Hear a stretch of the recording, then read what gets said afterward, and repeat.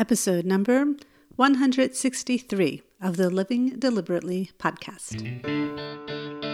Hi, this is Shira Gura. Welcome to my podcast, where you'll learn how to get clear on what you want and get unstuck from what is holding you back so that you can go on living deliberately. Thank you so much for choosing to be with me today. And now for today's episode. Hello, my dear listeners, and thank you for joining me today. So a few episodes ago, in episode 159, I shared with you about a new program that I was creating called Living Deliberately Together. In the month of May, I offered 4 complimentary online gatherings on Tuesdays at 1:30 in the afternoon Eastern Standard Time, where the people who came to the gathering had an opportunity to take a stop with me, listen to a short teaching by me on living deliberately, break up into pairs, because you can do that on Zoom calls. This is something I never knew about, and it's a feature that I'm so excited about.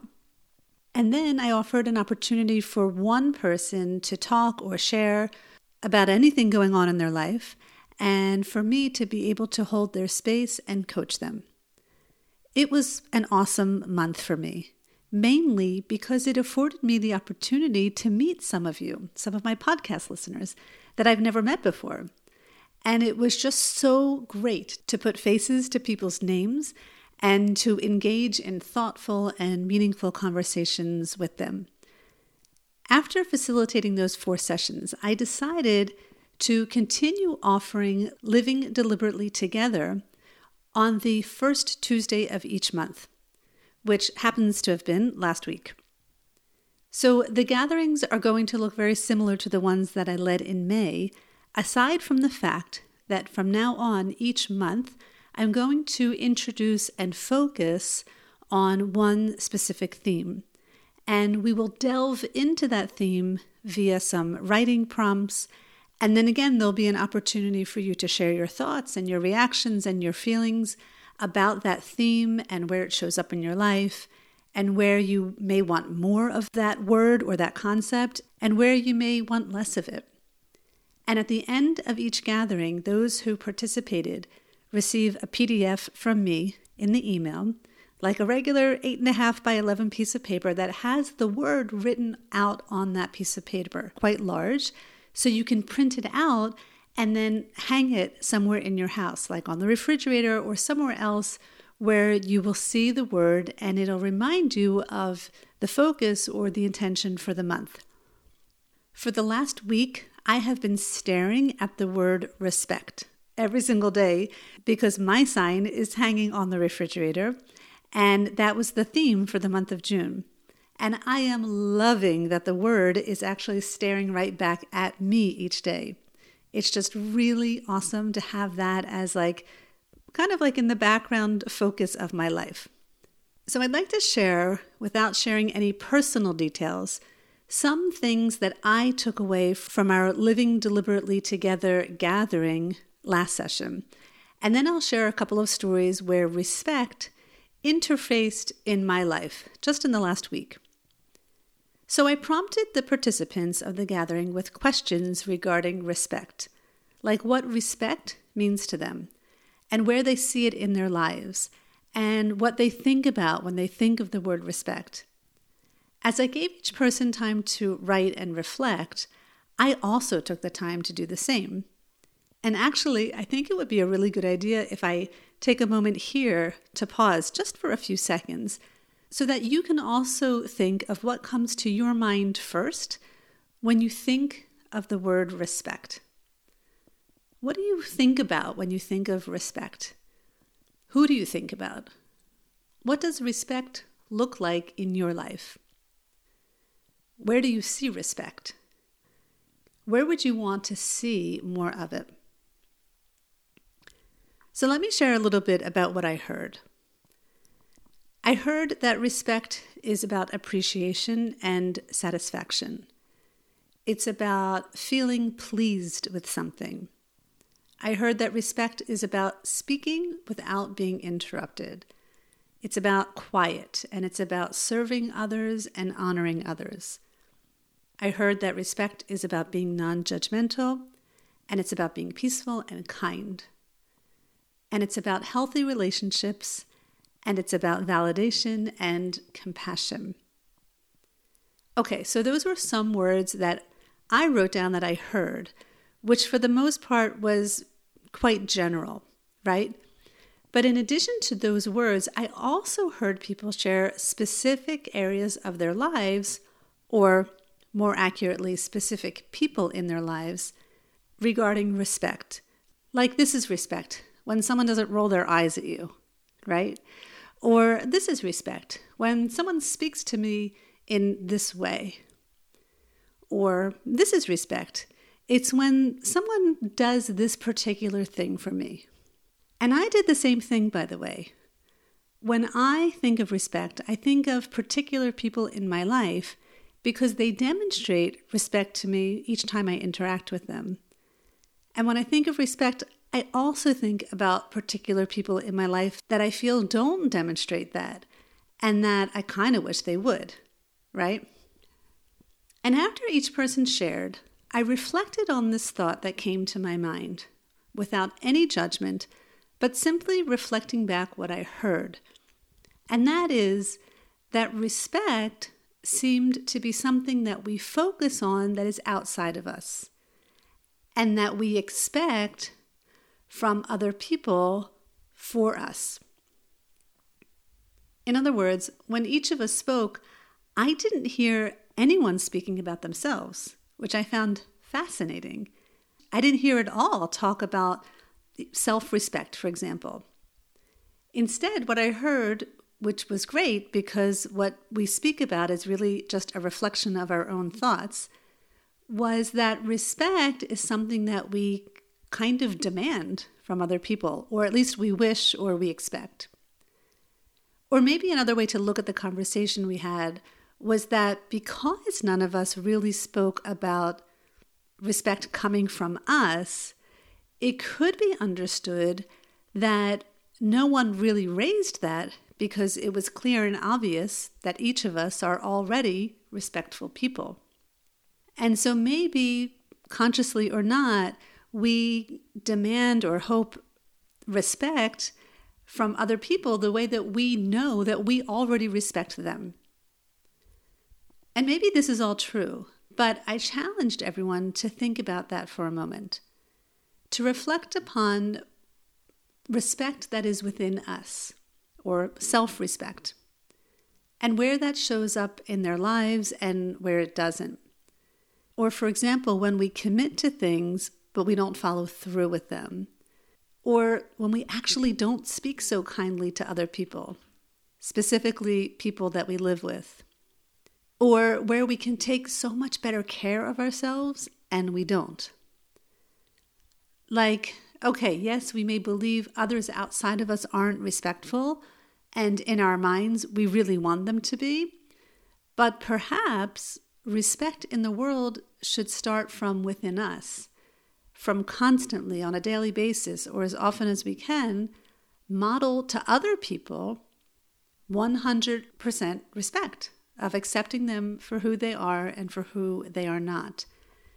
And perhaps if we genuinely model that for others, that will invariably impact the people around us, because the way that we think impacts how we feel, which impacts how we behave.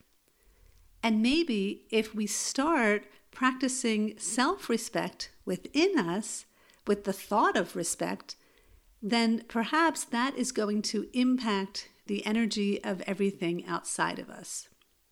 Now, I consider myself a pretty respectful person. I am not perfect. I know I'm not an angel, but on a scale from 1 to 10, just off the top of my head, I would say I'm a 9 in terms of respecting other people. I think I'm really respectful of our neighbors, for example.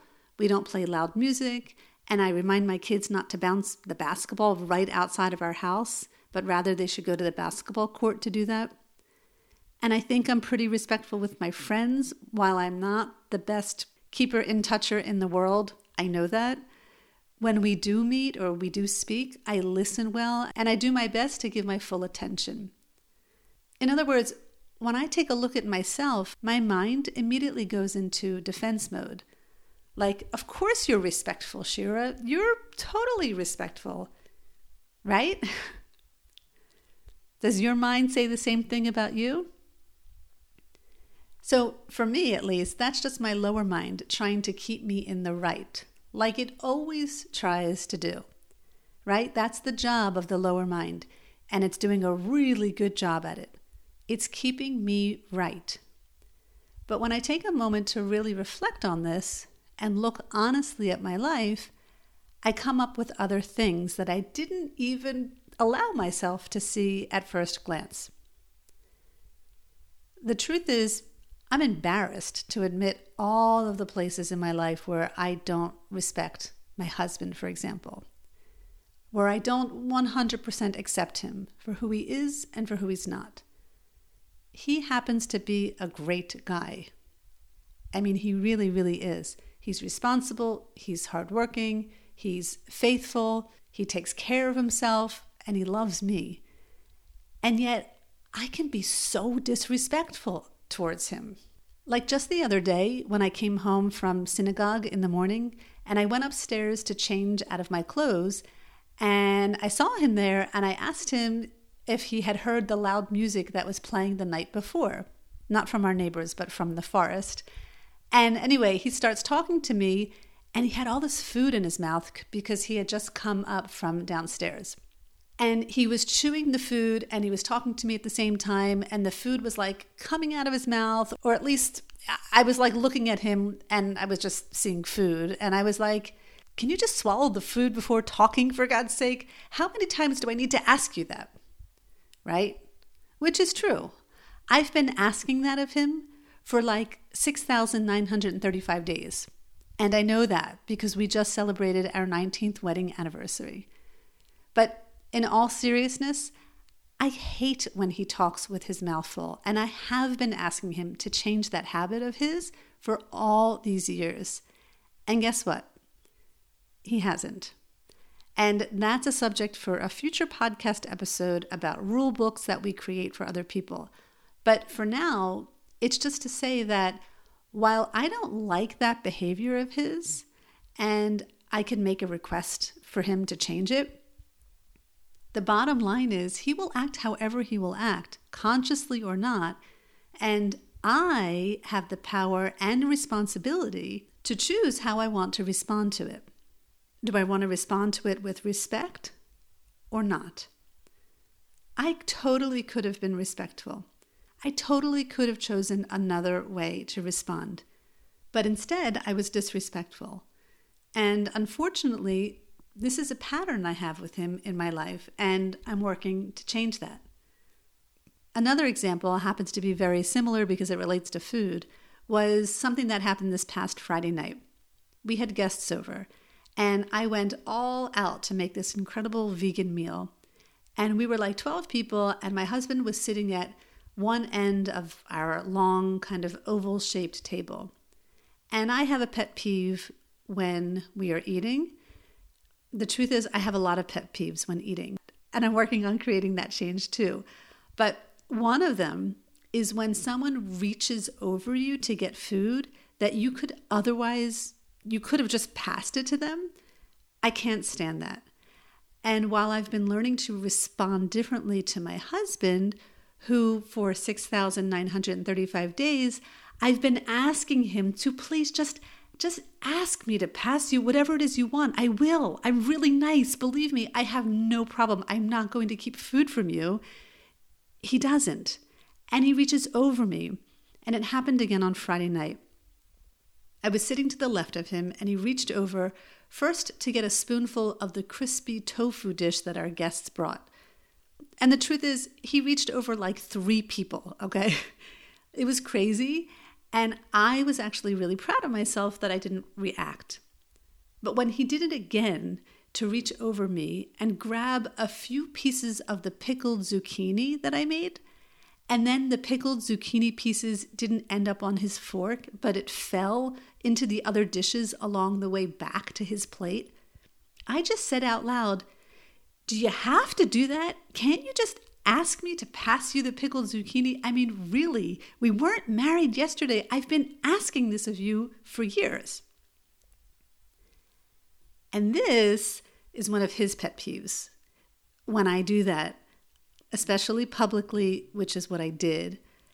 And while I'm not condoning his behavior, which I happen to think is kind of disrespectful, what I am saying is that I was given the opportunity to show up being respectful by watching my reaction, by watching my mouth, by watching my thoughts, and I didn't show up that way.